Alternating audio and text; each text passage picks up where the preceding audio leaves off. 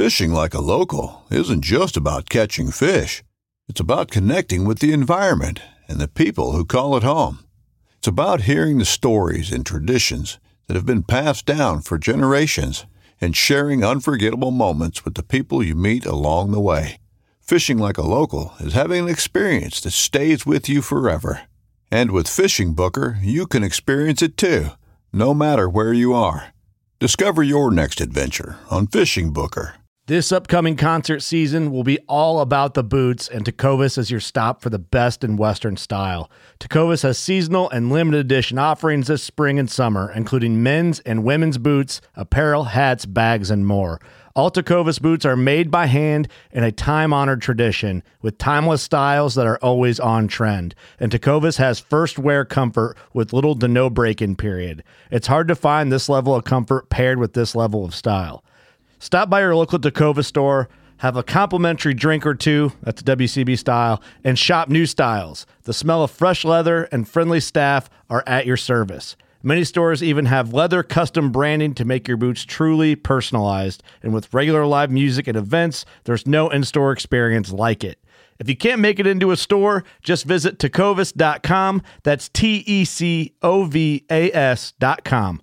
They offer free shipping on all boots, as well as free returns and exchanges, and ship right to your door. Go to tecovas.com and find your new favorite pair of boots today. Welcome to the Whitetail Legacy Podcast. Tomorrow is opening day. This morning, didn't have a great hunt. Deer didn't move like usual. We just got set up in the middle of this bedding thicket. Saving this spot from the rut. It's a nice, I think it's a nice buck.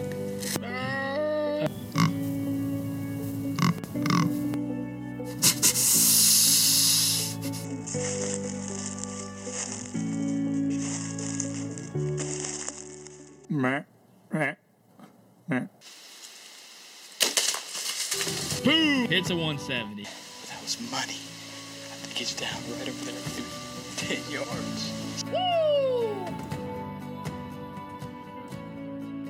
Whitetail Legacy Podcast, bringing you back to the hunt and leaving a legacy. That OG real dream.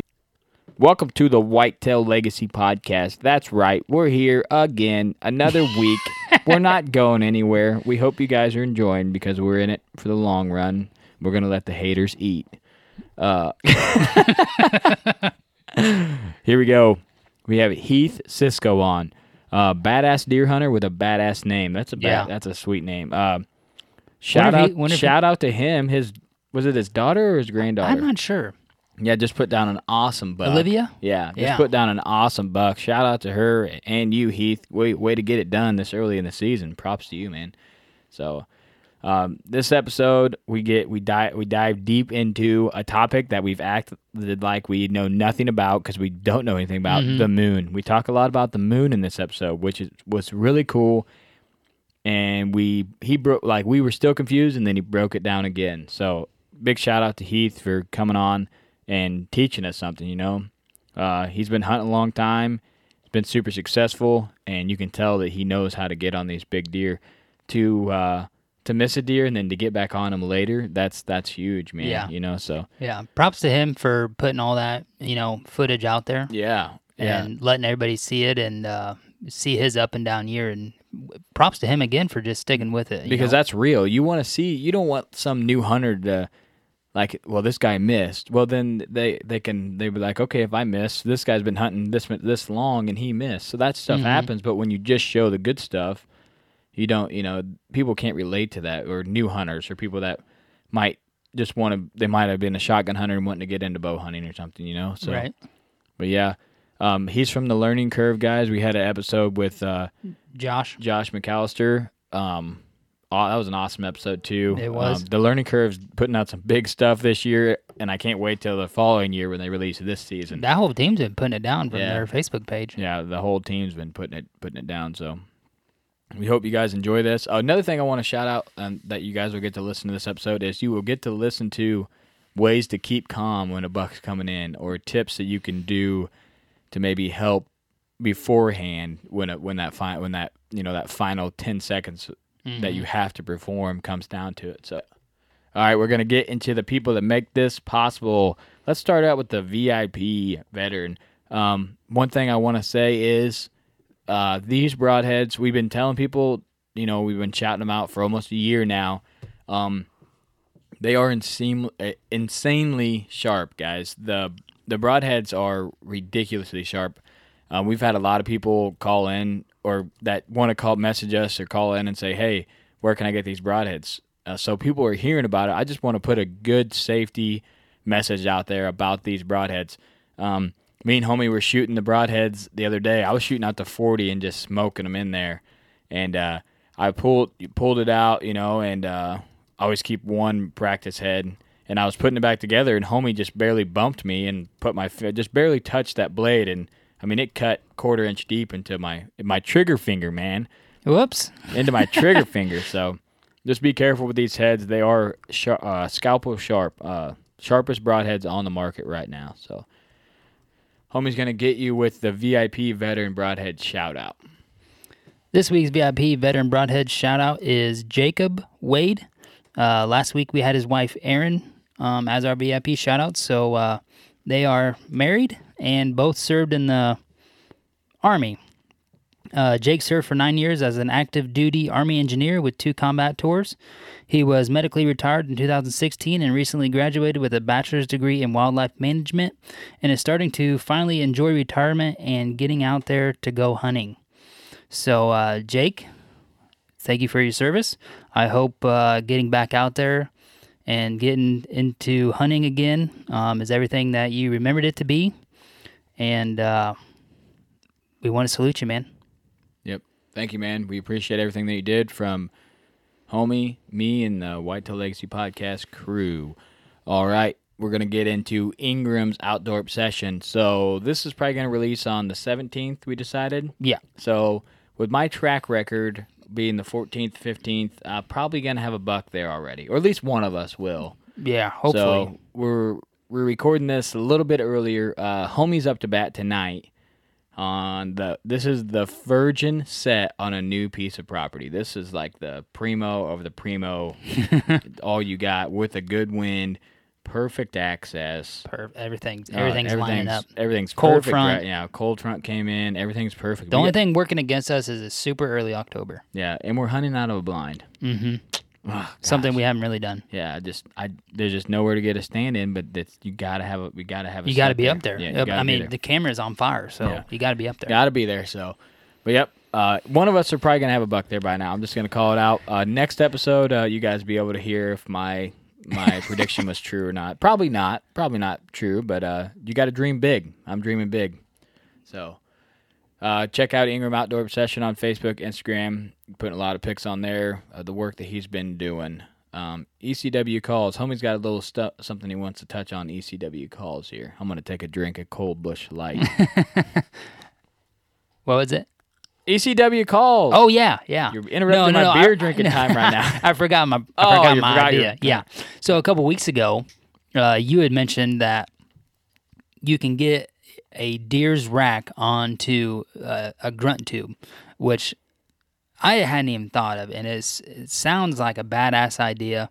It's something that I think I'm going to do next year. I'm going to get a call with a deer, whether it be a shed or a trail cam pick.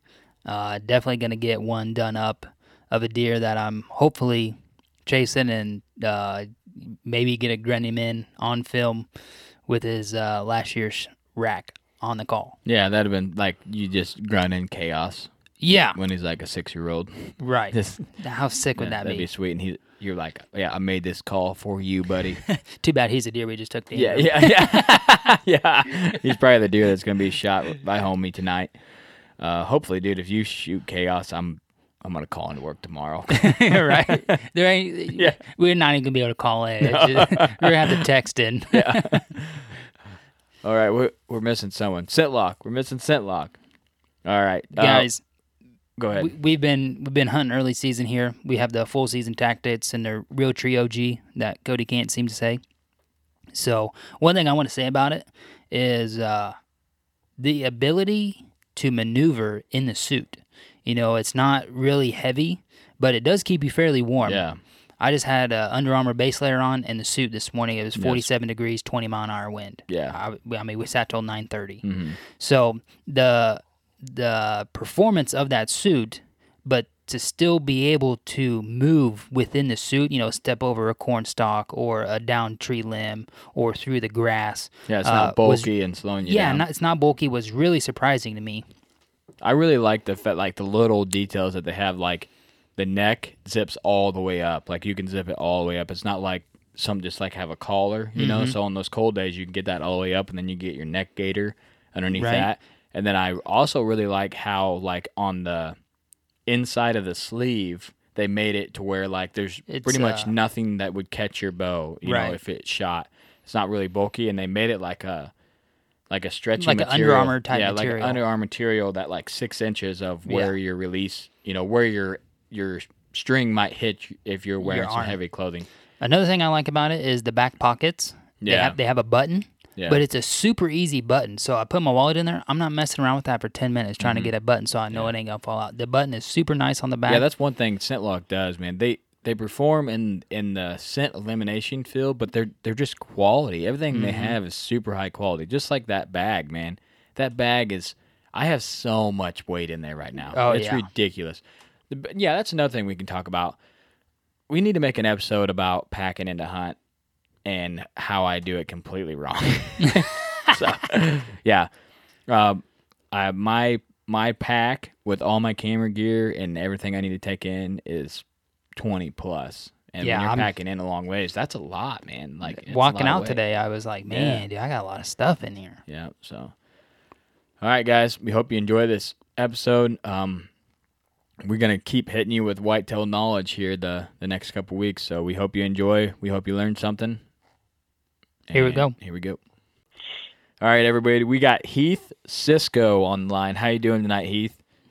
I'm doing great. How are you doing? I'm doing good, man. Just like we were saying, we appreciate you coming on. We heard that you're a whitetail killing fool from the learning curve. We're super jacked to have you here to learn and to pick your brain about hunting big, mature whitetails. I mean, it's season now. We're out hunting, so I'm the kind of guy that if I'm not hunting, I'm listening to a podcast trying to learn something about hunting, so we can't thank you enough.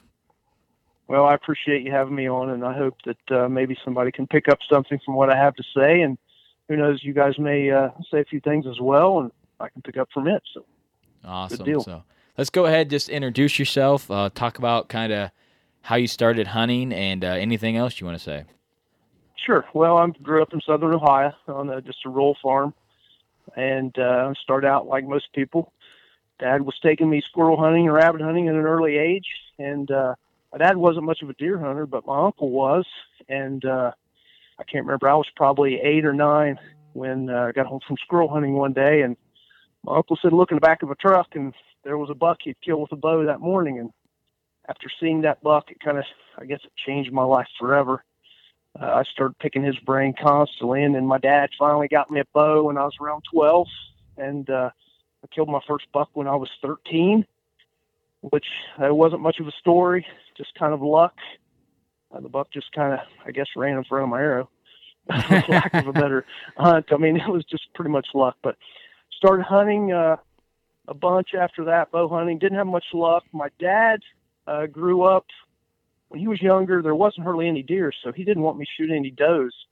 And so I was just targeting bucks, and, I very rarely seen a buck. So I didn't kill another deer for quite a few years, and then so I didn't get a lot of that kill experience. And then when I did have a buck come in on me, I would always screw it up because I'd get buck fever or whatever. It could be a spike, 3-point, whatever. So as that went on, I killed a few bucks, and then when I was in high school, about my junior year, I met another guy who was as crazy about deer hunting as me, and we started sharing stories. And he was friends with a guy who had killed, I think, 6 Pope and Youngs at that point in time. And we're talking like 1986. So killing 6 Pope and Youngs back in that day was really something.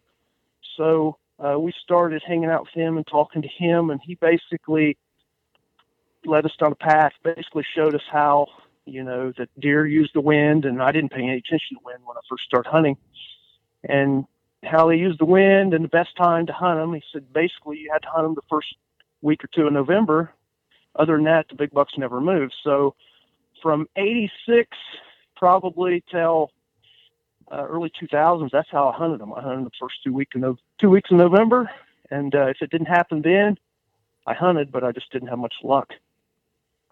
And then, let's say, I guess in 1988, I set out for hunting trophy bucks. Well, I say trophy bucks, meaning something that made the 125 Pope and Young minimum.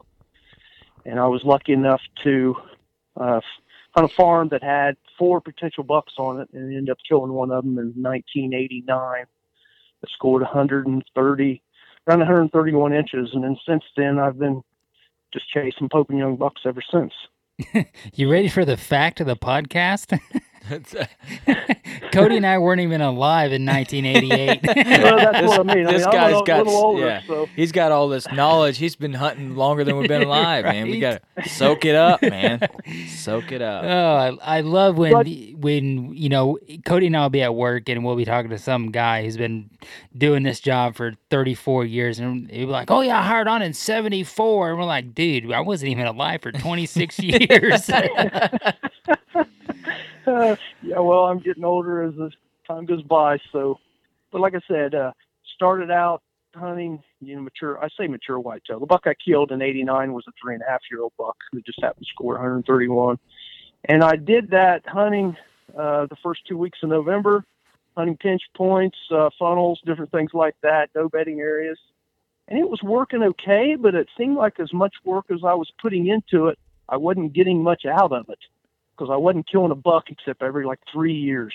And, when you're targeting, you try to kill something bigger every year, it was tough.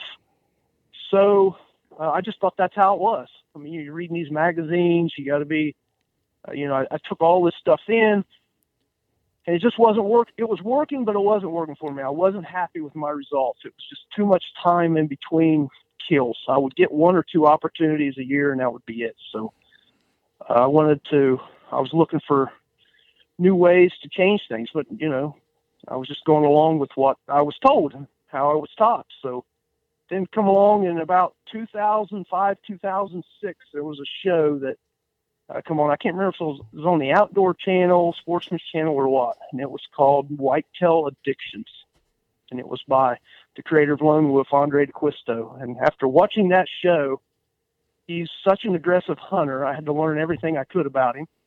And I got these 2 DVDs called, Marsh. I think it's Marsh Hunting Whitetail, and then what was it? It's a Hill Country Whitetail. I think it was produced by Blood Brothers, and now it's like the Hunting Beast and, let's say, Next Buck. And I watched those videos, and like I said, it completely changed my thought process and how I approached hunting. And it's been that way ever since. So I just keep building on that. Yeah, man, that's awesome. Like you said, the 130. I mean, would you say 88? You said 89. It was 89. Yeah. I mean, that was a big deer back then, wasn't it? I mean, in the 130s. Absolutely. Yeah, I mean that was a giant deer.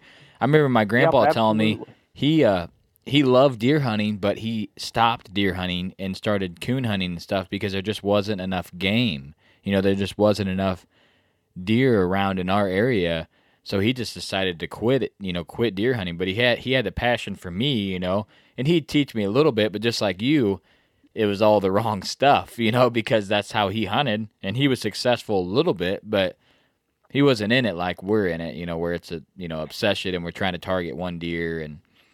But yeah, those old videos, I can only imagine that's probably when they first started really coming out, huh? Was when you first started watching them? Yes. I mean, to be able to see those hunts and stuff happen, firsthand like that from the very beginning, I mean, the amount of knowledge that you could obtain would have been insane.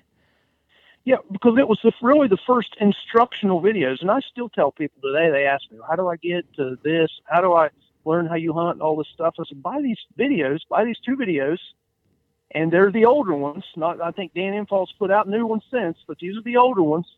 And I was like, watch these and learn from these guys, and you'll start figuring things out differently than what all these other people have told you. And that's what I did. I picked up on it. I put it to work, and it's been working for me ever since. I mean, back always before the older videos, like I started watching the Drurys back when they started putting out monster bucks. And that was back, that was in the early 90s, I think, mid-90s, somewhere around in there. And it was just kill, kill, kill, and there wasn't much to it. These videos basically go in depth and explain and just talk about bedding, talk about getting tight, talking about being aggressive, and hunting bucks instead of just hunting deer. I'm excited to watch them. I've never seen either of those, so I'm going to look them up. I'm going to look them up and watch those. I'm sure they're on YouTube or somewhere you can find them. I would assume. I know Next Buck still sells them, and the Hunting Beast sells them, but I think Dan completely redone some of them. I like the ones, the original ones, because it has bonus sections in there with Andre DeQuisto, and he goes into great detail on hunting and stuff, and he's just... Yeah, I've heard just insane stuff about him. Like, he's just a mastermind. So. I'm assuming you've listened to Dan and Mario on their podcast. Oh, yes, I definitely do. Yeah, very good information there. Absolutely. One thing that I'd like to hear you say there, you didn't start hunting, the way you're hunting now. Hunting is a transition through time. And, I started hunting, just shotgun only. And then I got a bow and I started bow hunting like I was shotgun hunting. Not much success because I couldn't get deer close enough to shoot them. But, shotgun hunting was no problem. I could shoot 50 yards, no problem. However, at, 16, 17 years old, I'm not really comfortable shooting a bow that I just got a year ago, at 50 yards. So it's glad to hear you start out like you did and to see your videos to where you are now, knowing that, if I keep going at it like I am, if I keep trying to learn, keep reading articles, keep reading magazines, keep listening to podcasts, keep watching videos, and like you said, just listen and pick up on the key factors that you can keep progressing in your deer hunting career. Yes, that is a fact, and especially like when you get one of my problems was in the beginning was when I did get that buck to come in on me, I would blow the shot.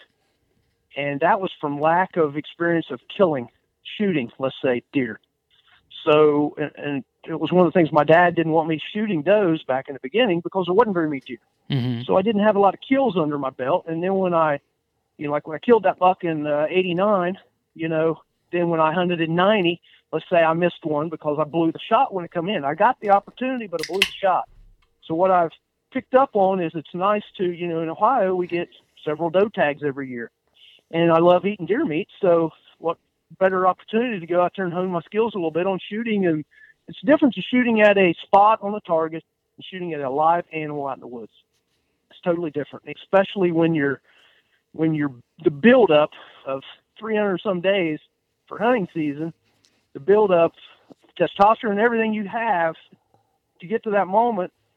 I mean, you get so excited. It's like they say, buck fever. I mean, I get buck fever bad. I still get it today. I get it too, man. Yeah, I get it too. But like me and homie was just talking about that. I was like, this season, I think it's because we started this podcast, and it used to be like I was obsessed with whitetail, but I might do one thing a week. Like I might shoot my bow or I might watch a video. But now it's every day. Every day I'm talking to someone about whitetail. So this season, I need to go out there and shoot a couple does and fill my freezer, or I feel like when a buck comes in, I'm going to be so jacked up because I've been waiting for this moment. I've been waiting, and if it's a couple particular deer that I've been hunting for a couple seasons, then it's even worse, because then you're like, okay, this is it. This is the moment I've been trying for 2 or 3 years, to accomplish, and it's right here. So it's... Well, it's just like Heath, you'll be able to speak on this better than anybody. I mean, just watching the video that you guys put out, when a buck comes in and you shoot and we'll say you miss, which we've all missed. I don't care who you are. Say you miss. 2 minutes after you get settled back down, you're like, man, I just hope he circles back in. I'm going to be a lot steadier. And then, I've had one time where it did happen, and just rock solid, because the buck fever's gone because you've already had that first experience. You already messed up once. Yeah, you already messed up once. Yeah. So then it happens again, and then you know what not to do, really. Yeah. Absolutely. And you got to get your mind right. And a guy told me that a few years ago. You got to get your mind right when you're hunting. I keep referring back to trophy whitetail, but a deer that you're really wanting, let's say, no matter if that's a 100-inch buck or no matter if it's a 180, it's all own personal preference and along with the area you're hunting. You got to get your mind right. You got to understand that for these 5 seconds, I've got to do the right thing. I got to not think about the rack, not think about him, running off. You just got to slow everything down, settle your pin, and squeeze. And I like settling my pin and counting to 3. And before I get to 3, I'm about on 2. I'm already squeezing off, holding on the spot. And that's what I didn't do. And like we talked about before, on the new show that come out on the Learning Curve Outdoor Web Series that guys I work with, I blew it. The first shot on that video, the actual buck dropped about 12 inches, and you can see in the video. So I made a decent shot, but I just didn't aim low enough because it was around 33 yards. And I don't know if you guys have watched, Bill Winke's done studies on it. Somewhere around 30 yards, these deer, they can hear faster than the air travels, and they automatically load their legs up, which is dropping, to run off. And that's exactly what this buck did. I mean, he was making a scrape. He didn't have any clue I was around, and he still was able to drop 12 inches before my arrow got there. Yeah, because he was quartering away hard, and, he walked right by you pretty much, and, you had pretty much free rein on him, and then you release an arrow, and he just drops out of nowhere. Yeah, and you seen in the video, he didn't have a clue I was anywhere around. No. When that bow went off, he was loading up and taking out. No, I would have pretty much aimed where you aimed. If I was in the tree, because it looked spot on. You just don't account for him dropping 12 inches. Sure. And then the second buck that I missed, the one I call hula hoop. Hula hoop, man. Jeez. Yeah, that was, you could ask my wife. I still cringe over that one. It's hard to get opportunities like that. Oh, when man, you blow yeah. them as bad as I did on that buck, it just really hurts. But I had that buck come in, and basically what I did is I pulled my bow back, and he came in on me on my right side. I was expecting him to come on the left, and you guys do any video and stuff with the camera arm or whatever. I do all self-video myself. Oh, yeah. Props to you, man. I put my camera arm on my right-hand side. So he come in on my right-hand side behind me, and I couldn't get my camera arm set up and my bow drawn back at the same time. So if you see the video, he looked right up at me. He heard me moving because I bumped the camera arm with my bow, and then he just backed out and he stopped, and I didn't have a shot. And then he was and what you guys don't know in the video is he was on my wind. My wind was blowing right where he was getting ready to walk. So I rushed. I was thinking in my head, he's going to win me. He's going to win me. So I rushed my shot. I didn't settle my pin, and I shot right over top of his back. Yeah. It's just Man, that simple. I've been there before. I lost a giant on a bad shot, bad circumstance, rushing the shot. Like, okay, this doe just spooked. He's gonna spook. I gotta send it right now, or it's over. You know what I mean? Same situation where you're thinking you're doing the right thing in the moment to make yourself successful, but then you look back, you're like, there's a lot of things I could do different. But just like we said before, props to you for letting him release it, and props to the Learning Curve for releasing that stuff, because that's real to us. We talk about that a lot on the podcast. We relate to realism, and that's exactly that's real hunting. People miss. I've missed. Homies missed. Mm-hmm. We're not afraid to talk about it, because if there's a new hunter out there that thinks you go out there and just shoot deer and then misses a couple times, he's going to get discouraged if all he sees on TV is just guys just slamming big deer. All he sees is Mark Drury just hammering buck after buck. After buck, and then you see never seen Mark Drury miss, You see no misses like you guys are putting out, and then if a newer hunter's seen your video and he's like, well, this guy's been hunting for 30 years and he just missed, so it happens. Yeah. You know what I mean? It's part of it. So it's part of it. You learn huge, from it. huge props to you and the learning curve Thank you. for putting that out. Thank you. That meant a lot to me to see, you know. Great. Well, like I said, we're a web series, so we can do what we want, and that's what we want to do. We want to show it real and how it happened, and the screw ups. I mean, because that's what, like you said, that's what people learn from. I learned from that hunt. Unfortunately, I missed that buck, and I get to watch it all the time, and it haunts me still to this day. You got any trail cam pics of him this year? No, that hunt was a couple years ago. Oh, was it? Yeah, oh, and man. a set of sheds was found off that buck, and we never seen him again. And what's funny is I wasn't in his home range. I was in basically what I would consider his rut range. He come into that area in that section of oaks on that farm every year around the same time, around the end of October, and he would stay there throughout November, and towards the end of November, he would disappear again. And he'd done that for 3 years in a row, and I never targeted him till that year. And I didn't know if he was going to show or whether he was killed or poached or died from EHD. I didn't know. So that's why I set out to target the long brow 10 that I missed in the earlier in the video. Mm-hmm. Oh, that's basically, I mean, like when I set out each hunting season, like this hunting season, I've got a particular deer in mind that I'm targeting. And that's what I do in all my other seasons as well. I usually try to find the biggest buck that I can find that I have access to hunt. And I hunt that particular deer until there's someone kills him, he disappears completely, and the sign dries up, no camera pictures, no sightings, and then I move on to the next. But usually, like I got a buck now, I'm going to concentrate on him until the end of November. If I don't have him by the end of November, or if he disappears before then, if I don't have him by the end of November, I'll switch up to another buck, and I monitor numerous different areas. And if the conditions aren't right for me to hunt that particular deer, I'll go maybe sit back and observe on another farm, scout another area, always try to stay a couple steps ahead of the game for other deer, because you just don't know when this one's going to disappear or somebody else get him or whatever. So you got to have several in the bag going into the season saying, okay, if this doesn't work out, I can go after that one. If that doesn't work out, I can go after this one. If not, you're going to be struggling as soon as something happens to your number one target buck. So that's what I do. Yeah. Always nice to have the ones in your back pocket. Always have the ones like, man, this would be a really great buck to shoot. I'd be super happy, but I'd be way more happy with this buck, you know? Yeah. So that's kind of how we play it. We got 2 bucks in mind right now that they're mega huge. They'll be our biggest bucks by far. Probably by 30 inches.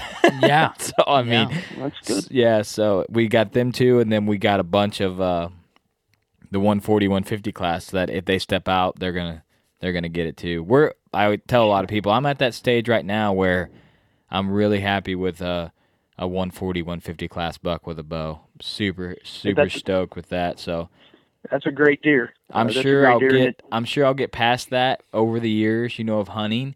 But I'm not ashamed that if a buck that I don't know that maybe 3.5, that's 140, 150, I'm gonna shoot that deer. Oh yeah.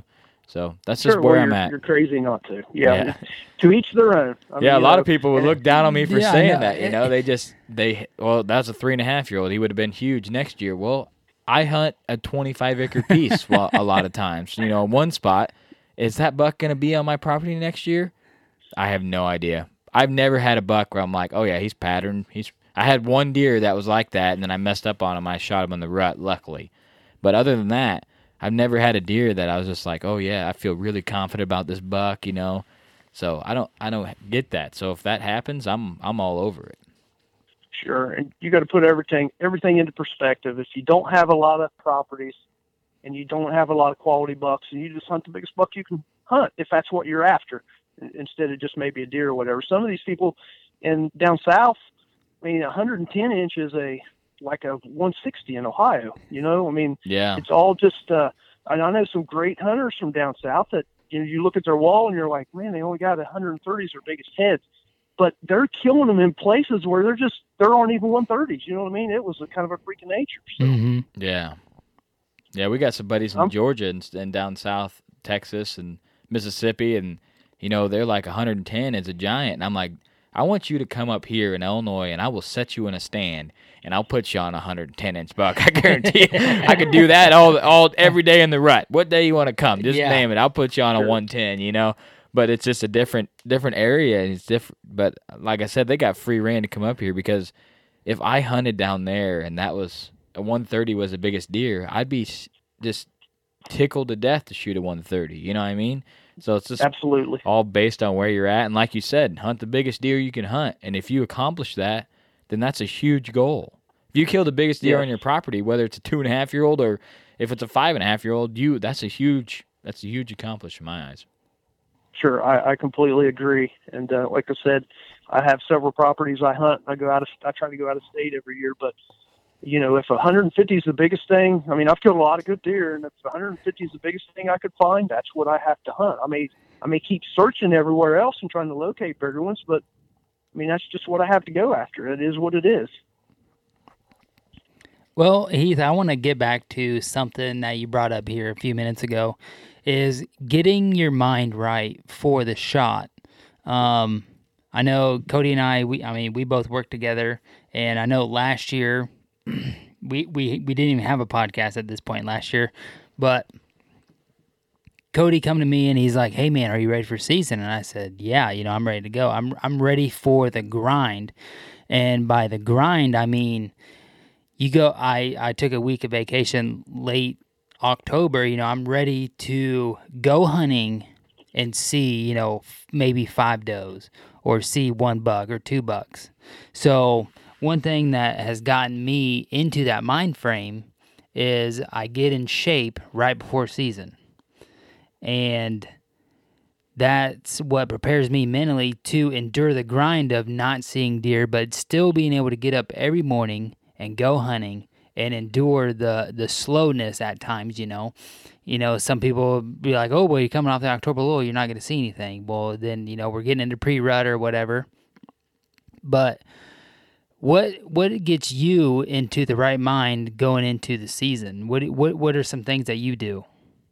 Sure. Well, there's several things that you just mentioned. Getting in the right mindset for hunting season and getting in the right mindset for the shot. I guess I classify those as 2 different things. Right. Getting in the right mindset for hunting season is I set my goal on it. Usually it comes off of what I seen last year or what I have trail camera pictures of this year. And me getting older, I mean, I gotta get in shape too. I try to stay in great shape because it becomes a grind of getting up early, going to your stand, hunting, scouting, moving around, moving stands, and then hunting and getting home late. And, you got to balance, family and everything else. Right. But you just mentally, you're going to be exhausted, but you got to keep pushing. But you got to peak at certain times, in my opinion. Me, I like starting out slow in the beginning of the season. Then I start building up, and then around the 20th of October, I want to be primed up. I want to be right there in it, and I want to be on top of the buck that I'm after. And I want to try to take him between somewhere around October 20th. It depends on what the opportunities are. October the 20th to around the 1st of November. Then in November, some people think I'm crazy for saying this. I hate hunting the rut. It's fun, but I hunt one particular buck in my home state, and that buck could be 2 miles away in a ditch with a doe for 3 or 4 days. And I'm out there, I feel like I'm wasting my time. So I hate hunting the rut. I want to hunt him mid to late October before he gets that rut urge and heads out another farm, 2 farms over or whatever. So I want to be completely prepared, shape-wise, stand-wise, all this stuff by around October the 20th. Now, I've killed deer earlier.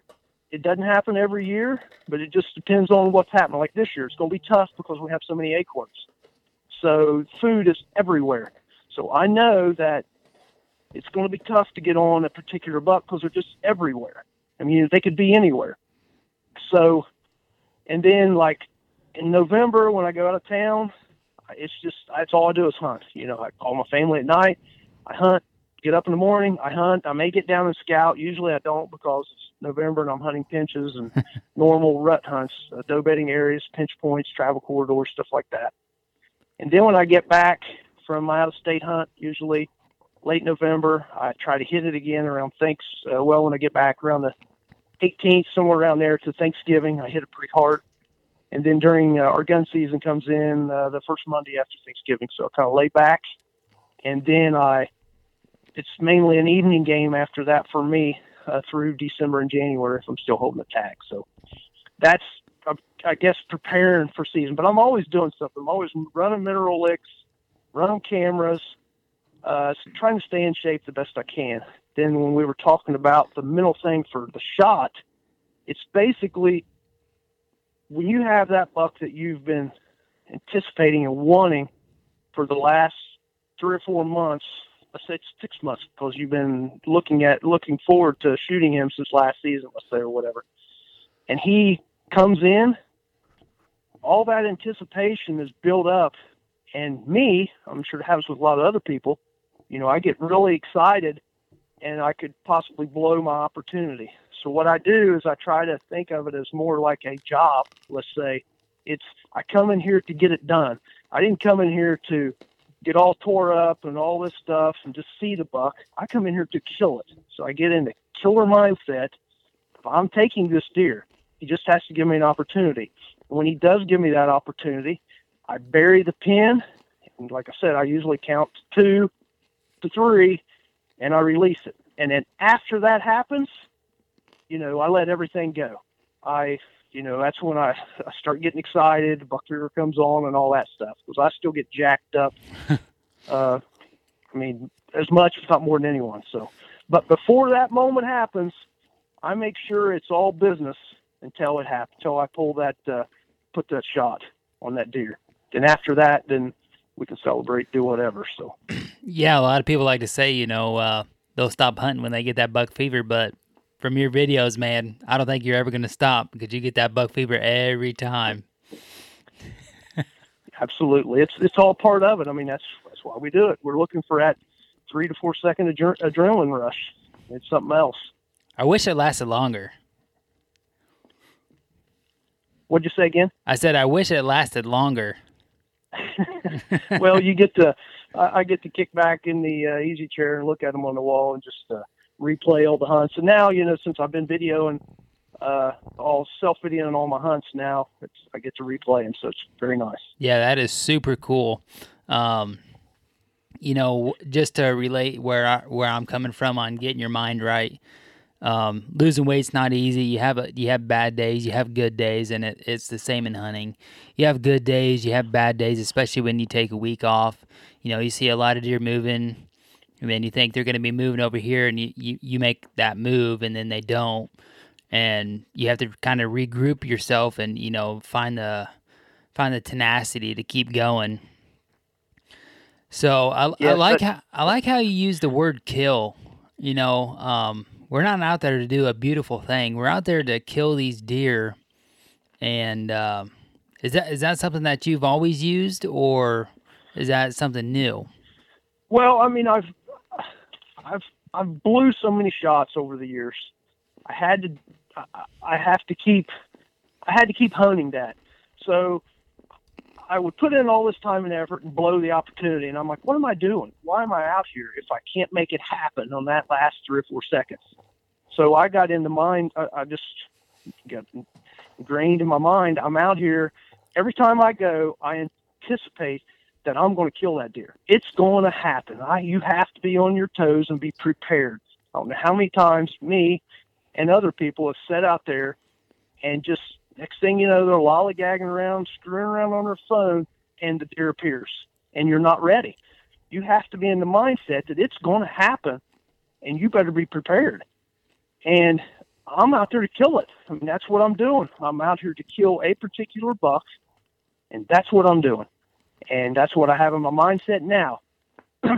I know that as well, some deer have, let's say, a sixth sense, and they can sense danger. So I'm borderline on that. You know what I mean? I want to have the killer instinct, but then again, I don't want to be so jacked up to where, I can send off, let's say, bad vibes or brain waves or whatever you want to call it. I'm a little on edge about that stuff because I do believe that they do have a sixth sense. So, it's just like, a dog can tell when you're upset. You know what I mean? Mm-hmm. They can read that on you, and I don't want to portray that, but I'm out there for a job. I'm I'm out there to get that job done, and that job is to kill that deer. Yeah, we like when people say that, because that's what we do. Don't sugarcoat it. We're out there. This is what we do. We feed our family with this meat. This is our passion, and just like you, I could tell that we and you could talk for hours, because we're into it. We want to go deep. We want to learn. And one thing that you want to talk about when you brought it up, I said, "What's some stuff you want to talk about?" I was super jacked when you said moon, because I don't know how many episodes me and homie have looked like, just like we don't know Fools. anything about hunting, because we know nothing about the moon. I've listened to, Mark and Terry Drury talk about it, but I'm still confused on it. So I really want to dig your mind on it a little bit and see what a normal guy who's not maybe have the ground that the juries has seen the moon do and affecting us hunting-wise. Gotcha. Well, I got basically introduced to the moon, through fishing, basically. I mean, I used the moon times and stuff as in the old Farmer's Almanac for fishing, a great, let's say great times for fishing. And that kind of was pretty good, but, it was still weather dependent. And then way back, I can't remember when it was, Jeff Murray come out with the Moonbeams, I think was the book. And he had Miles Keller in it. And everybody in the hunting industry knows Miles Keller. I mean, Miles Keller was killing big deer back when, I was a baby even. So I was real curious about reading up on Miles Keller. So I got this Moonbeams book and I started reading about it. And then I started buying the Moon Guide. And now Jeff Murray has since passed, and Adam Hayes picked it up and he's selling it now. And I listened, I watched it a little bit. I paid attention, comparing it to how I was hunting and stuff, but I didn't really know a lot about it. I didn't really understand it. And then, like I said, back in 2006, it all comes back to when Whitetail Addictions comes out, and Andre DeQuisto was talking about how the Moon Guide is so spot on. And he talked about how hunting the moon times and when he was killing certain deer. And he basically, and what I was confused about, he said if the Moon Guide says the deer are feeding in the morning, you need to hunt their bed. And because they're out in the fields and they're going to be coming back to their beds late. So it all started making a little bit of sense, and I started comparing it. I still hunt all the time, but I don't hunt my really good spots or get really aggressive unless the moon tells me I should get aggressive. If that makes any sense. Yeah, direct, sense. I've looked at the Moon Guide multiple times, and I've almost bid on it, but I'm just like, my big thing is I guess I don't understand it enough to bite on it. You know what I mean? I know they tried, like I've seen the commercial for it and stuff, multiple times, but I'm still confused on exactly what it does. So you're saying if the moon is rising, hunt their beds? Is that what you said? Well, I said if the moon times say they're going to be feeding in the morning, when I'm talking about the first couple hours of daylight, the deer are going to be up on their feet and they're going to be farther away from their bed. That means they're going to be getting back to their beds after daylight. Okay. I see. So in that case, you have a better chance of, if you're hunting a bedding area, not going in there an hour before daylight and blowing deer out of a bedding area because it'll already beat you back there. You know what I'm saying? Yeah. But have them feeding in the morning. They're still out in the crop fields or the edge of the fields or whatever feeding. So you can slip into them bedding areas if you already have everything pre-hung and all that good stuff and get away with getting in there and then them working their way back in, let's say a half an hour after daylight, hour or two after daylight. Does that make sense?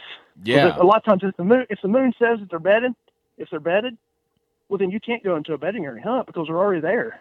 So you're just going to blow them out of there when you go in. Okay. So looking at the moon dial, basically, this is what I do. I mean, I like the moon dial that Adam Hayes puts out now because to me, it's simple and it takes out all the legwork of me looking at different moon charts and all that crap. So basically what I do is I look at it, and on the outside of the dial is red moon days, as Adam calls them, the red moon. Those are the days that the deer will be more active a couple hours in the morning or a couple hours in the evening. So basically that's when the moon is going to be overhead towards the evening hours when we'll be hunting, or towards the morning hours when we would be hunting and, maximum deer activity would be taking place. And if you look at the times basically, the red times is when the moon's overhead, and the black times is when the moon's underfoot. Now, they always said that the best times for deer movement is when the moon is overhead. So it's the red times on that dial. And if you can get those red times, you look at them certain days, when it's towards the evening, let's say the last couple hours of daylight, or the first couple hours in the morning, that's when you're going to have maximum deer activity per the moon. Now, the weather and everything else affects this. So I think a lot of times people take this moon dial and they say, oh, it doesn't work. Well, most of the time they're hunting in the wrong spots for it to work.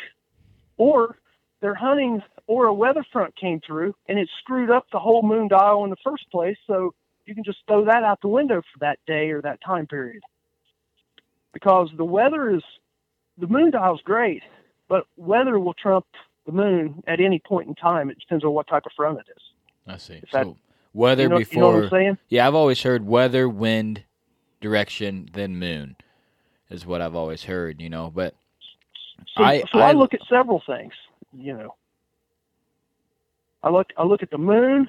I mainly look at the moon, but if I got a weather front that comes through, I'm jumping on that weather front. And I'm not saying I'm hunting before the front, because hunting before a front is tough, because a lot of times the deer know it way before you do, and they're up and moving by the time you get in there to hunt, if you're trying to catch it before the front. So I like I can get more consistent movement and stuff if I hunt after a front. Let's say if a storm breaks at noon, that evening, if it rained all morning and up into the afternoon, if that storm breaks at noon and the moon dial tells me it's going to be great evening activity, and the storm just broke at noon, that evening's going to be red hot. Yeah, sign me up. Yes, absolutely. It's the same way for a morning. If that storm breaks, let's say an hour or 2 or 3 hours after dark, and the next day is supposed to be, a nice, clear day, and the wind direction has already changed, from the storm front back to where it was normally, and the moon dial says they're going to be out feeding in the morning, you can jump in and hunt your best spot, because you're going to be able to get in there ahead of the deer, and you're going to catch that movement. Yeah, thanks for breaking that down for me. I understand it a lot better from you saying that than I have watching the videos. I wasn't thinking that hunting the beds is what they were doing. I was thinking it was just hunting in general, but hunting the beds makes a lot more sense, because if those deer are going to be up moving later in the day, you could get in there, right? So you saying that helped me out a lot, Well, basically when you're hunting a big buck, like early season or whatever, they're going to be getting back to their beds way before daylight. You can go in there and try to hunt that bedding area, or try to hunt these staging areas or whatever, or the areas that are traveling in between feed and bed, try to hunt that. A lot of times they're already past you before it ever gets daylight. And I'm not saying jump in and hunt the beds. I'm saying that at certain time periods, but maybe not right off the bat. So you'll go in and hunt, and you'll think, the morning was dead. Well, you was too far away from where they was actually bedding to see the movement. Because let's say the moon time was bad, and they had already come past that area, let's say, and made it into that bedding area, maybe 100 to 200 yards from their actual bed before it even got daylight. The same way in the evening, if the moon time, let's say, isn't good and there's no weather front coming through, well, that buck will get up out of his bed, and he may only move 50 to 80 yards from his bed. And let's say you're hunting 250 yards off, maybe 500 yards off on the edge of this food source where he's coming to. Well, you think the movement was dead because he never got there. But if he is triggered, let's say if the moon says that they're going to be moving great that evening, it's a red moon, the moon's going to be overhead, let's say it gets started at 7 o'clock, the moon's going to be overhead at 6. You could still hunt that field edge and not see him. But he, instead of traveling 80 to 100 yards from his bed, he probably traveled 200 to 250 yards from his bed. because of the moon was, let's say, pushing him, making him get up earlier, making him be more active. But still, you could be sitting along the edge of that field and think, well, heck, the movement was crap. You're just hunting the wrong spot. Does that make sense? Yeah, it makes sense. Perfect sense. So, because I mean, I don't hunt the beds a lot, but I do at times. But I do it when the time is right. Now, it could be a crappy moon phase, but the weather front broke late at night, so I could jump in and hunt that bed. You know, bedding area, let's say, and catch that movement coming back in. But if I just go in there nonchalantly, not paying attention to the moon or the weather, I'm probably going to go in there and blow him out, even if I go in there an hour early, because he already made it back.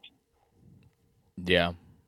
So how do you play with barometric pressure and the moon? Well, barometric pressure, just basically high pressure days.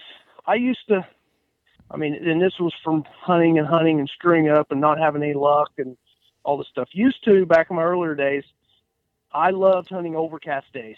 I thought they were great. In my mind, I thought the deer thought that it was getting darker or wasn't getting light yet, and they would be moving more. And I would go out and hunt these overcast, dreary days, low barometric pressure, and not have much luck at all. And I would just be disappointed. I'm like, what's going on? What am I doing wrong? What I found later is that in October, some of these dreary days, you still have great deer movement. But when you get into November, and you're still the rut's going to affect everything, whatever. You get in November, December, and I hunt a lot in January. Those deer, unless it's a real nasty cold snap, they don't move that well. They're kind of drowsy or whatever on those overcast days is what I've seen. And by looking at what Mark Drury's writing and talking about and all this stuff, everybody else has seen the same thing. When you go out on these bright sunny days, it's high pressure. After, let's say, a storm, it seems like the deer are in a great mood. It's like going into town, back when I was a teenager, and, your first warm 80-degree day, you got people running around everywhere. Yeah. It just makes humans get in a great mood, and I think it does the same thing for deer. Yeah, they get that warm, that sun on them, they're a little warmer in their beds, probably getting more sun on them. Makes them want to get up and move a little bit. They got a little bit less stress on them. Man, I'm learning a lot from you. Thanks a lot for coming on, dude. This is awesome. This is one that I'm going to have to listen to like 3 times to absorb everything I already know. So, well, you may listen to it a couple times and think, wait, he's all screwed up. No, like I said. I'm just saying what works for me, and I compare it to what I listen to what Mark Drury has to say and several of these other people, and I just compare it to my sightings and stuff. And it goes along with what he's saying. Like the pressure days back 20 years ago, I hunted all the Drury overcast days with low pressure, and it just wasn't working out for me. Now the high pressure days and stuff are working out a lot more, and especially using the moon and then coinciding with weather fronts. You get a stagnant period that the weather doesn't change for a while. The only thing you really have to go off of is the moon, because the deer get in like kind of a routine. And a lot of times they're just laying on their belly. You use the moon to actually get in tighter to these areas and try to catch them moving away from their bed or back to their beds. And then if you get a weather front coming through, that changes the game completely. Just for instance, in 2013, when I went out to Iowa, me and Josh McAllister, who you podcast before, we went out there and we got out there around October the 30th. And it was dead. You didn't see a rub along the edge of the field. It was just like there wasn't no bucks. But it hadn't rained for almost a month and a half to 2 months. On the 1st, they had a rainstorm come through, and it rained for like a day. And it was right after that rain was getting ready to quit. It seemed like these deer come out of the woodwork. I mean, there was bucks running everywhere, and they weren't out there running does. They were just in a great mood. I mean, because they've been in a stagnant weather stage for like a month and a half, and it was hot. This brought in colder temperatures and moisture that they hadn't had because the ground was like dust. And we had some great hunts for the next, Josh ended up killing one, I think, the day after the front, and mine was like 2 days after the front. Nice. Yeah, I'd never thought about that. So in November, if you're having just the normal everyday November days, and then it's cold, or even in December, and then you have that little warm up, of 10, 15 degrees, it might be worth going out and try to get on a buck. Because I'm always thinking, the cold weather's got to get them moving, and you think, well, it's a little warmer today, they're probably just going to bed up, you know what I mean? But that warmer weather, I'm thinking it's warmer so they don't need to get up, you know what I mean? But maybe that little bit of warmer weather gets them up. Yeah, one thing he talks about is just variance from average. Even if it's warmer during the late season, not early, but if it's warmer during the late season than it is, just at normal. Because if it's been 20 degrees for 10 days, they're just going to be into whatever they're doing. But if it comes into 45, then it's going to be different. It could be better. Sure, and like I said, last November, we had, at least average temperatures, if not below average, cold temperatures. And in my opinion, it made for a great rut. And also the full moon was around, it was, I don't know what it was. It was somewhere around the beginning of November, first week or so in November. And it seems like the deer moved a lot better. And I never killed one in November, but I had some good opportunities, passed up a couple of nice bucks. So it was good movement, good weather. But my problem was in Illinois last year when I was hunting, we didn't have any weather fronts. We just had that cool temperature, and it was north winds. And this farm I was hunting was set up for south winds, and it just put the screws to me. I couldn't hunt the stand places that I wanted to hunt, and it was like a week of north winds. And I like it to change. That way, it gives me more opportunity to take advantage of buck movement. So, but it's November, and anything can happen, so you still got to be out there. Mm-hmm. Did you do anything for the 2016 supermoon? Oh, 2015? Maybe that's whenever the last supermoon was, because I went hunting. I was off a whole week for that, and it just was not. It wasn't very good where I was hunting at. Yeah, and I didn't. And I know what you're talking about. I didn't. Like I said, I didn't notice anything different than normal. Now the supermoon, I don't know. I didn't notice anything different than normal. I would say they were calling for gangbusters during that thing. I mean, I had a shadow walking into the stand, I'm like, oh man, this better be good.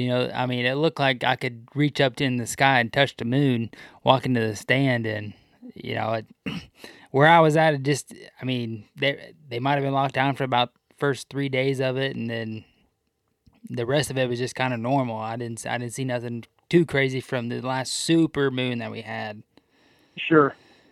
And like I said, it all depends on where you're hunting. I mean, especially if you're hunting during the rut, they could be over one ridge and there's 20 deer running around, and you could be sitting there in the dead zone and nothing.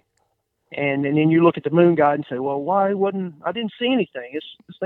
This thing's a piece of crap. It's not working. Well, it's the rut, and you're just in the wrong spot. Yeah. Yeah. It's like luck of the draw. And like I said, I hate hunting the rut unless I'm out of state. If I'm out of state, I don't have a particular deer I'm after. I know how to hunt pinch points, stow bedding areas, and stuff like that. And I just take advantage of bucks traveling, moving from farm to farm, and trying to kill a good solid deer. In my home state, the rut, I dread it.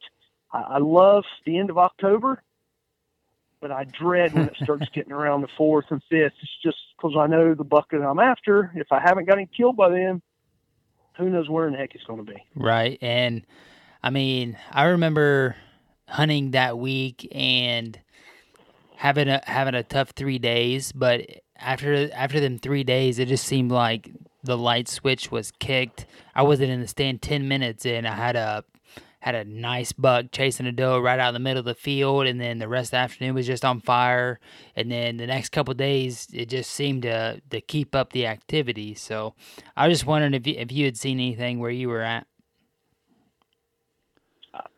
Like I said, I move around a lot hunting, and in November especially, you just got to scout and move around, and it can be some lonely hours on stand. If you're in the right spot, you just got to put the time in. And that's why I like I said, I like hunting in October and December and January, because the deer are on a routine pattern normally. And by moving around, scouting and hunting different spots and hunting deer sign, you can get on deer a lot easier and better. And then once you find that sign, you can either jump in there and hunt it, or you can, set back just a little bit until either the weather or the moon tells you they're going to be moving that evening, and then jump in there and take advantage of it. Right on, man. This is some super solid intel. So I know you're really big on hunting one deer, and I'm sure we could have a whole podcast on this, but we're getting into the hour mark here. So if you could just give us some baseline pointers of hunting one particular deer and how you accomplish this, what would you say are your keys to success on that? Oh, just being persistent, I guess. And passing other deer. And like several of the bucks that I've killed, some of them I passed up before I actually killed them. Let's say, for instance, on one farm it's a small farm. I had 2 bucks that frequented that farm. One of them was in the mid 170 inch range, and the other one was mid 160s. Well, I was hunting that mid 70 range buck, and I ended up passing up the mid 60s because I'm after one in the 170s. So, but I was kind of limited because of the acreage I was on. The deer weren't staying on my farm. So basically I had to hunt the outskirts of my farm trying to catch them coming onto it. So it was tough because you got to be disciplined enough to stick with your target buck. But I hunted that buck, and in November I had 4, at the end of October, beginning of November, I had 4 encounters with it. And then that thing disappeared off the face of the earth around November the 6th, 7th. And I hunted him until the end of the month. And in that meantime, I passed up that other buck that was in the mid 160s. And when I finally got in my head, it was pushing December the 1st, that buck was gone. Then I decided, okay, I got to switch gears, and I'm going after this other buck. And I already knew by hunting that farm on where this other buck's travel routes and stuff were and what he was doing. So when the weather was right, we had a snowstorm coming in that night. And I jumped in there and took advantage of it and killed the buck on the first set. So that worked out great. But like I said, most of the bucks that I've killed over the years that I'm hunting, I have a history with. Let's say I find a set of sheds off of them. I have pictures of them for 1 or 2 years in a row, and I decide that that's my target buck. And I know from past on what his kind of habits were, but doesn't mean they're going to change. They're not going to change, because as the buck gets older, things change. It's just like I like referring them back to, a person growing up. Back when I was, back a buck when they're 1.5 years, 2.5 years old, they're about like a 14 or 15-year-old. They're just running around crazy, doing all kinds of stuff. They're kind of scattered. When you get to be about 3.5 or whatever, they're more like a 21-year-old. They're running, looking for all the ladies and all this stuff. They're just running everywhere. You can get pictures of him everywhere. When they turn 4.5, they kind of settle down a little bit, about like an adult does when they're maybe in their 30s. But then when they get 5.5 to 6.5-year-old, they don't run after the women like they do. They kind of sit back and get 1 or 2 or whatever, and they don't move as much. And their home range shrinks. So you got to get right in there on top of them to locate them and kill them. So, if you're hunting let's say a 300-acre farm, there may only be, if you're hunting a 5, 6-year-old buck, there may only be a 40-acre place where that thing spends his daylight hours. And if you're hunting on the outskirts of that and different places like that, you may never see him except during the rut. So I want to pick your brain about something. I got a buck I've been chasing for 3 years. I think he's 6.5, at least 5.5. Last year, he may be older. I don't know. I just know I got 3 years of trail cam pictures of him. Last year, found both of his sheds. He had a bunch of stuff broke off. I gave him a 16-inch spread. He's way wider than that, but he would have been in the 174 range last year. So that would be my biggest buck by far. So what happens with him is the last 3 years I've had him in velvet. He's been there. Then he's left. And then I get him the 20th through the 30th of November. He's coming back for like a late rut maybe in my area. So do you think, and I finally noticed last year, and then he'll stay for the first part of December. Do you think that even though he is a little older, that he should be more patternable now to follow that same schedule? Or do you think now that maybe his home range shrunk anymore and he might not come back for that late rut, early December period? Well, it sounds like, from what I'm getting from what you're telling me, is that the buck definitely doesn't live on your place. He stays somewhere else, and he just frequents your place on certain dates. Me, what I would bank on is, okay, where have I seen him at in the past, and why is he traveling that area on this place at later part of the rut? And then I can't necessarily say I would just target that buck, but I would target other bucks on farms that are more huntable, that I have basically control of, their home range, let's say. But then when it got to later on in November, let's say on the date that you have had pictures of him in the past, I would jump in there and concentrate and hunt that area for him, that specific time frame. Yeah, I think that's... because when he's living somewhere else, you don't have no control of that. And like I said, I hunt the biggest buck I can find that's huntable. I mean, it's hard for me to hunt a buck that I don't have access to where he lives. I mean, it's just women of prayer. I mean, what are you just hoping that he crosses the fence one day and comes over there? I mean, it's just tough. So you got to hunt a huntable buck. Now, if I was you, I would hunt maybe other deer, but during that time frame, I would jump over there and hunt that specific buck in that area. That's some great advice, and something man. Something could change. I mean, a lot of times these older deer, they get their butts kicked by these 4.5-year-old, 3.5, 4.5-year-old bucks, and they move their home range. Just all of a sudden, they stayed over here on this farm for, the first 4 or 5 years of their life, and they've been the dominant buck over there the last year or two. Well, then you got a scrappy, 5.5-year-old, 130-inch junk buck that runs their butt off. And he could end up relocating over on your farm. No. And by scouting your farm and running cameras, you'll know if he pops up. You know what I mean? But if not, and you're wanting to target that buck, then I would just, I would kind of leave that area alone, maybe run some cameras, scout just a little bit, and then jump over there when it's shown the last couple of years when he's shown up.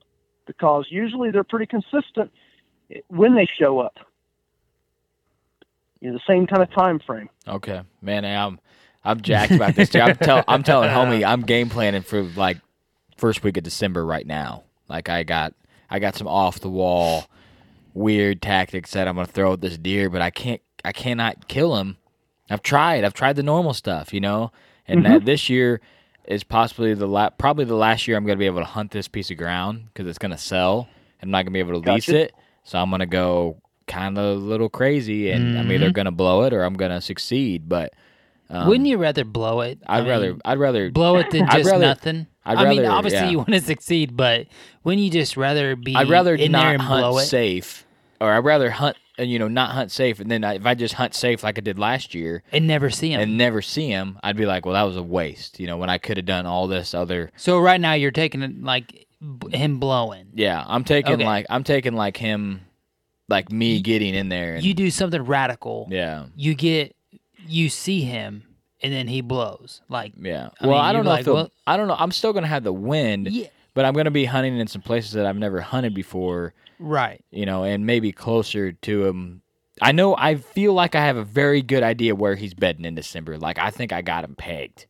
Like, gotcha. I think he's switching his bedding area after the rut, and he's coming back, and he's literally bedding in like this 10-acre piece of grass and timber, and I don't even know how many days of trail cam pictures I got of him right after dark. I mean, right after dark, and he's going the same direction. And if I would have noticed it last year, but I was always like, I don't want to pull cams. I want to, but if I would have went in there and pulled cams, I could have killed him last year. But that's why you need a cell cam. Yeah, I got a couple. I got a couple now. I got a couple now. Well, let's not even get into that. Yeah. And you could take complete advantage of that if you know where he's bedding at, and you understand where he's headed, so you know where he's feeding at. Use these weather fronts and moon times to jump in there and take complete advantage of, but try to take your first time in, as they always said, the virgin scent is the greatest thing ever. Make sure when you go in there, you don't go in there to see him, you go in there to kill him. Yeah. So make sure you're set up right and get it done when you're in there. So one other topic about this buck before we move on, because I'm obsessed with. I call him Mr. Freeze because I've set in a tree stand, because late season is the only time I can kill this deer. And you've hunted Illinois in late season. It gets cold up here, man. It gets nasty. The wind blows, and I have froze my butt off for this buck. So last year he was real active on scrapes. I got pictures of him on scrapes, and he was busted off a lot of, he busted off his G4, a bunch of kickers, one brow or two both split brows on each side got busted off, and he was still 174 after all that. But jeez, yeah, I mean he's 17 points. He's mainframe 12. I mean, it's just insane. He's got 7 points, mainframe points on one side. He doesn't have a lot of tine length. He's massy. He's got matching inside kickers that are 6-8 inches long. He's just insane. I mean, he's got split 2s, split 3s on one side. Sounds like it. Homie's seen multiple trail cam pictures. So he listens to me he talks about him all the time. But do you think that that late rut season, he is, the last pictures I've got with him, he was with a yearling doe. So I feel in my mind he's trying to get that last available doe, like a yearling doe coming in late. So sure. You think even though that he was an older buck with having all that broke off last year, do you think me going in there in late season and being aggressive and like rattling in that area might pique his interest to come in there and maybe do some estrus bleats with a little rattling to, if he was that aggressive last year, do you think another year is going to alter him enough that I would spook him instead of bring him in? Because I know a lot of people say I've never rattled in a mature buck, but I have on my piece. So I just wanted to pick your brain on that. Well, I'm probably not one to answer that question very well because I'm more conservative and hate to give away my position. I'd rather go in there and sneak attack and take him by surprise on a normal movement than try to call. That's just me. I've, like a lot of other people, I've called and stuff before, during November, late November, end of October, and had decent luck with it.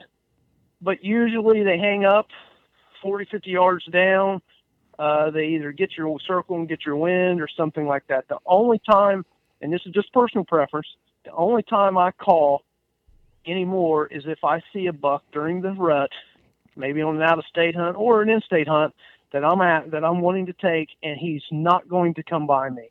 And that's when I'll blow some grunts at him, maybe a snort wheeze or something, maybe even rattle if I carry my antlers with me, which I don't a lot, and try to turn him because I know that the path he's taking is not going to lead him by my tree. I almost never go out and blind call anymore, let's say, just trying to call a deer in. But that's just me. I'm not saying it won't work for you.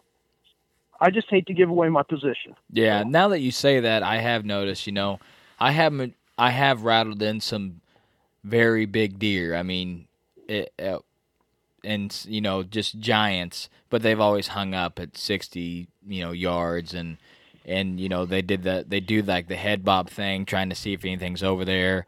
But I mean, a lot of young bucks, they come right to your tree, 3.5-year-olds, sure. Nice deer. But I've never rattled in a deer and then shot him. Got the decoy.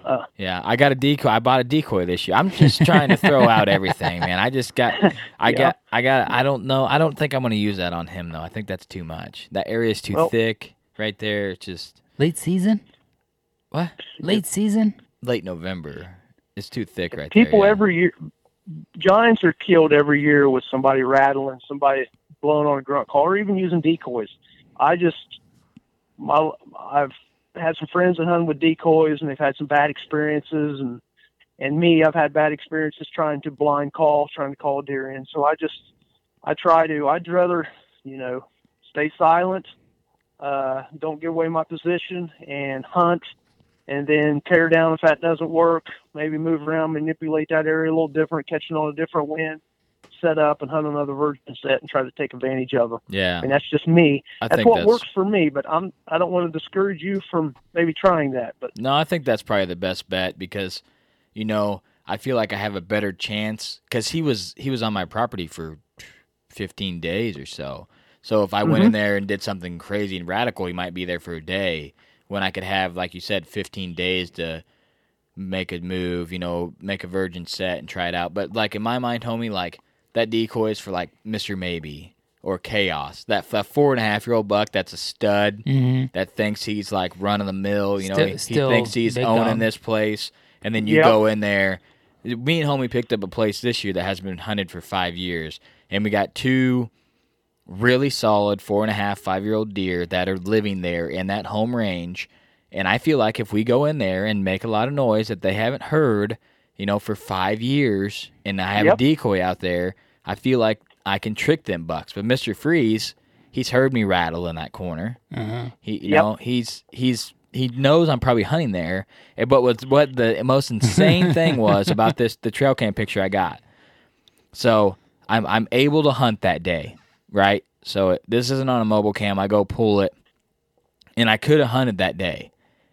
And right when I get the trail cam pic, I'm like, oh my God, he's 15 yards from my stand, you know, 9 a.m. with a yearling doe. He's probably there all morning. Why wasn't I in the stand? And it was on the exact opposite wind direction than I could possibly hunt that stand. I cannot hunt that stand in that wind direction, and that's when he's right there in daylight, just broadside 15 yards. But wow, for that class of buck you're talking about, I would look back at I would run cameras. I would scout there a little bit to see if his sign shows back up. I would jump in there. I would have different areas picked out, and I would plan on, okay, I'm going to hunt once here, and then I'm going to tear down, and I'm going to hunt over here. You know, I would bounce around a little bit and try to take advantage of those virgin sets on that buck. But if your cameras have showed you the last couple years that he shows up, let's say on the 15th, then on the 15th I'd be in there pounding it. yeah. And I would be discreet about it. You know what I mean? I just wouldn't be you gotta hunt it right, but I would still, I would be in there on it, and I would be hunting the best spot in there, trying to take advantage of the wind the best I could.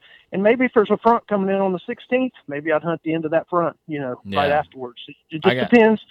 I got some game plans, man. If you can't tell, I'm getting goosebumps just thinking about getting in there and getting after it, you know, because that's what we do. We get a history with this thing. I mean, I got to hold the sheds, and I know where he's living. I feel like I got this buck so pegged, but I just can't finish it. You know what I mean? I think a lot of that, to be straight up honest with you, is knowledge and skill level. I'm not at the level that I need to be to kill that caliber of deer.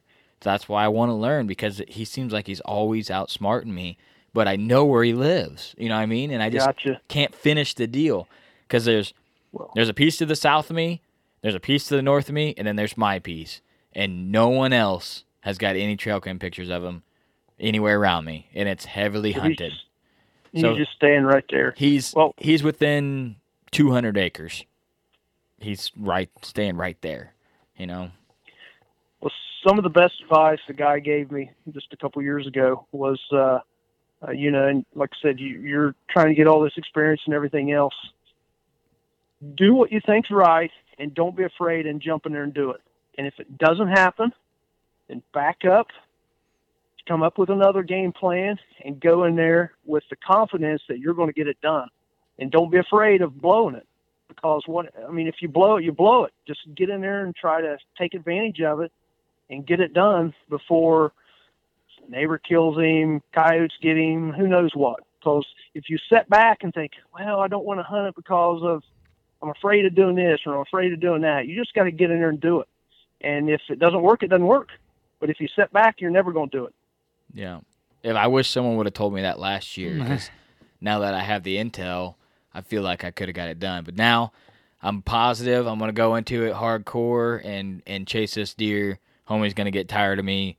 It's going to be November 30th. He's going to be wore out, have $2 on the ground, and I'm still going to be wanting him to film for me. Because like I told homie, I said, we're a $2 state. I shoot a 140, 150 with a bow, and a 160 walks out. I'm passing. Homie thinks I'm crazy for it, but I gotta. That a 160 is the biggest deer I'd ever shoot with a bow. Yeah. Sure. And I got too much history with this deer. A buddy found the sheds while taking a youth turkey hunting. He said if I shot the deer, I could have the sheds. So I gotta finish the story. You know, I can't just like if I lost this property and knew that deer was still out there, it would just haunt me. It would just, you know, if I can't hunt the property, and then I knew this buck had been hunting for 3 years, still out there roaming around, right past where my old stands were, you know. So you're kind of in the dilemma right now as I'm in every year because I hunt one particular buck, and that's basically what you're trying to do this year. Man, I give props to you, man, because that would drive me insane if I did that every year. It's tough.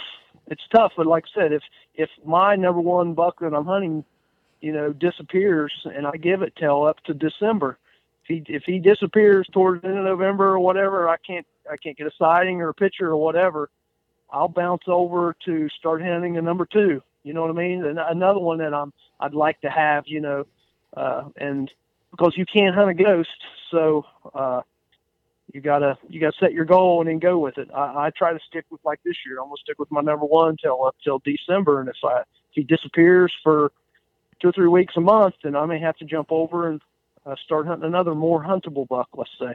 I will tell you that if I cannot imagine the satisfaction of shooting, like if you pick one deer and then you shoot that deer. Oh, it's got to be insane. God, it's got to be like when you shoot, like, okay, you got a lot of bucks on cameras. You might know that buck, but then you shoot a nice buck. You're like, okay, that's good. But when you shoot a buck that you pick out at the beginning of the year, like if I shoot Mr. Freeze, that reaction video is going to be, it's going to be like ESPN top 10 quality. You're going to be able to hear me Ric Flairing in Ohio, man. I'm telling you, it's just the pure emotion that's going to come out, and that is going to be, and the storyline that I got, it's just the work, man. It's just, I gotta. That's you all right? Yeah. There's definitely more satisfaction of hunting a particular deer and killing it than going out in November and just hoping to get a roamer. Yeah. You know, because you got so much more invested in it. And hopefully the deer doesn't know you're after him. But, you know, if the deer knows you're after it, it's always a big shocker to them, too, when you're letting that arrow fly. Well, he's still there and he's still daylight. So just gotta pray don't know him after him yet. I made some mistakes, but, man, I don't know.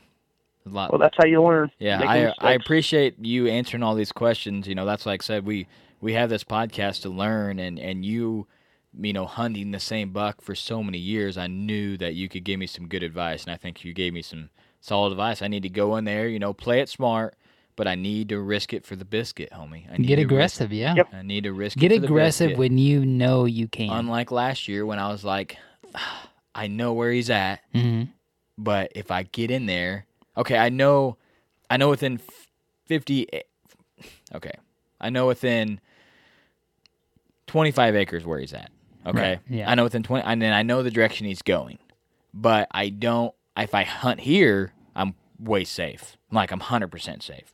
He can't win me. And if he goes a little more to the east tonight, I got him, you know what I mean? So, but this year I just need to go, okay, he's right here. I know he's here. I'm going to set up right, I'm going to set up right on him. So, man, I appreciate you, Heath. I appreciate you listening to me talk and giving us some knowledge. I appreciate you talking about the moon with us. Like I said, I think this is one of the most informative episodes we've put out for big bucks and targeting big deer. And I can see my path as a whitetail hunter to one day I'm going to be right where you're at, where I'm just targeting one buck, and I'm going to drive myself crazy until I shoot that one deer.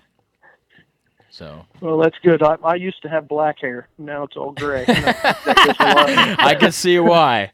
It wasn't from the wife or the kids. It was from Right. that 160, 170 you've Just been kept chasing getting forever. away. Yeah. Yeah, but it's just fun, and that, like I said, everybody's got different goals, and I don't want to sound like I'm just something special because I'm hunting one deer. It's just a goal that I have, and to each their own. Yeah. I try to target the biggest buck, and that's what I do. Doesn't mean somebody else has to do it, or if I think differently of everybody for not doing it. It's just to each their own. Yeah, that's what we say on this podcast all the time. It's the beauty of hunting is you can hunt your own hunt. And if one guy's doing something different than you, it doesn't matter, make it wrong. It's just you got a different style, I mean, that's the beauty of it. And then you can switch up styles. You can try random stuff, Yeah. It's fun. Like I said, some of the best advice the guy gave me is, if last year didn't work out the way you wanted it to, change things up and do it differently this year. And, you just gotta keep trying to grow and learn. And you can't sit back and hunt the same stands and think you're learning anything. You can have the same stands you've had on this piece of property for the last 5 years, and okay, now you're going to hunt the weather fronts. Well, they're the same stands, so you need to move. You need to. I like bouncing around and hunting new spots, virgin sets. In my opinion, that's what it's all about. So. Yep, if you hunt something that ain't working, don't think it's going to be different this year, and Right. just keep Absolutely. hunting it. You got to Absolutely. keep learning, keep moving, keep figuring it out, and then eventually you're going to have, like I did a couple years ago on my leash, you're going to have that, oh, man, this is how you do this. I'm real good at shooting 140s. If they get above 140, I'm terrible at it. That's what I tell people. If they're above a 4.5-year-old, just sign me out because I'm not there on my skill level yet. I need a lot of luck. One of the problems is it's hard to find a 5.5-year-old. Yeah.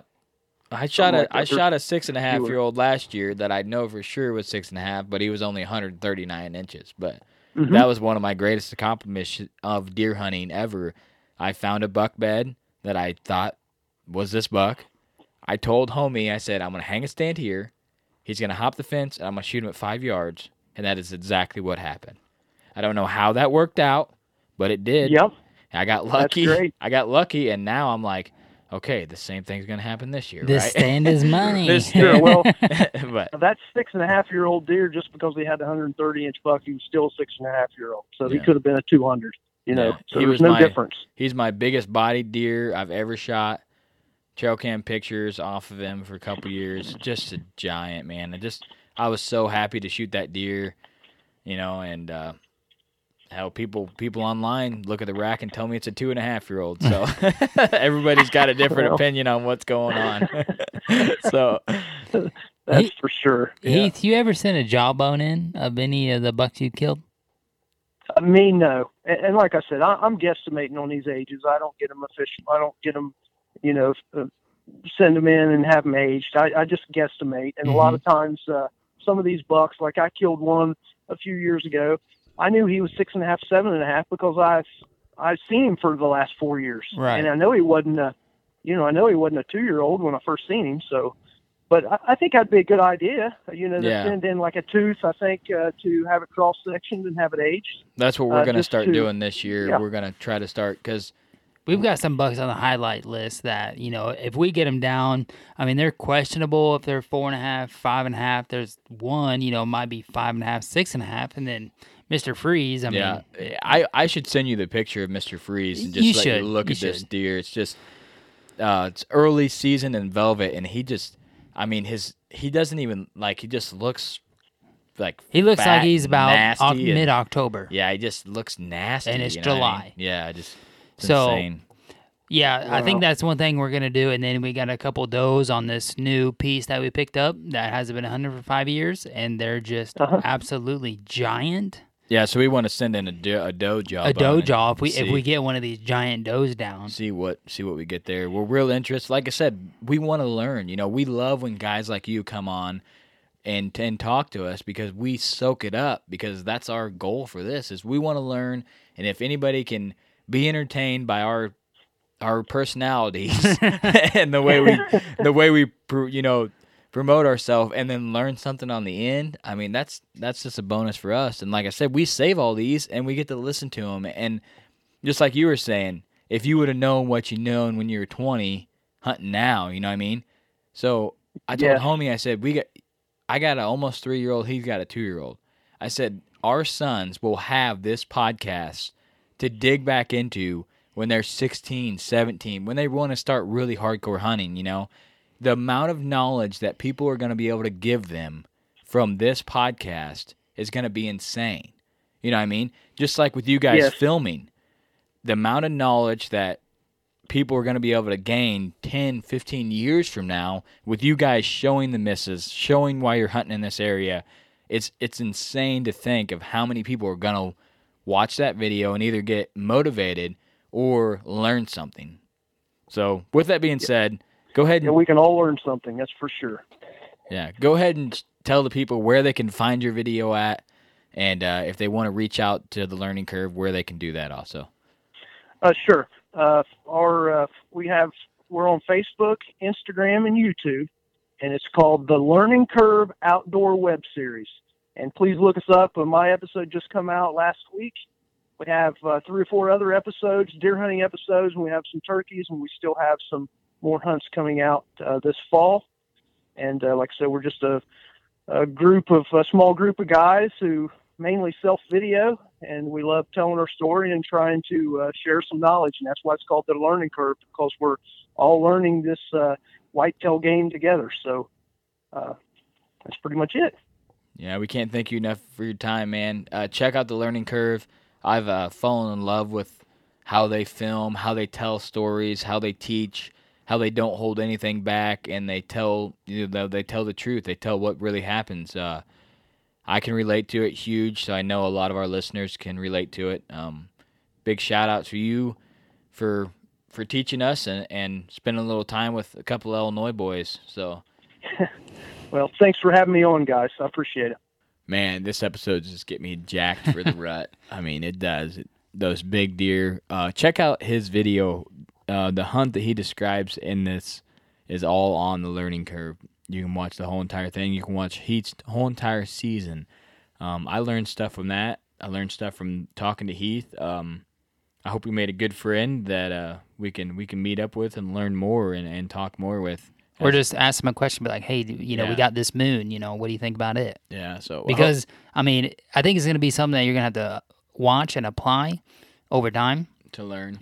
Yeah, and then, just say, hey, Heath, I'm seeing this.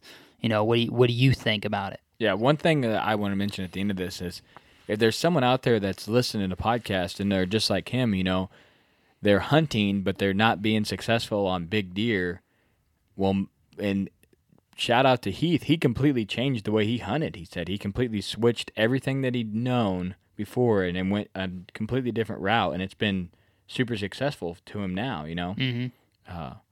So we hope you guys enjoyed this episode. I know me and homie, we were just talking.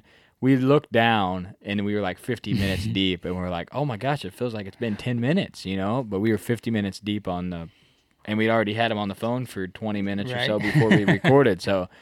We getting the good stuff. We didn't get everything out of Heath, not even close. No. But we want to keep these, around an hour and a half, hour for you guys. And sometimes when it's good, we just go a little longer. I would say if you see a long one come up on the screen, there's some whitetail knowledge. Yeah, in that. Something's coming out that's going to be pretty decent. So, all right, guys, get out there, hunt, have some fun, make some memories, try to leave a legacy, and Whitetail Legacy out.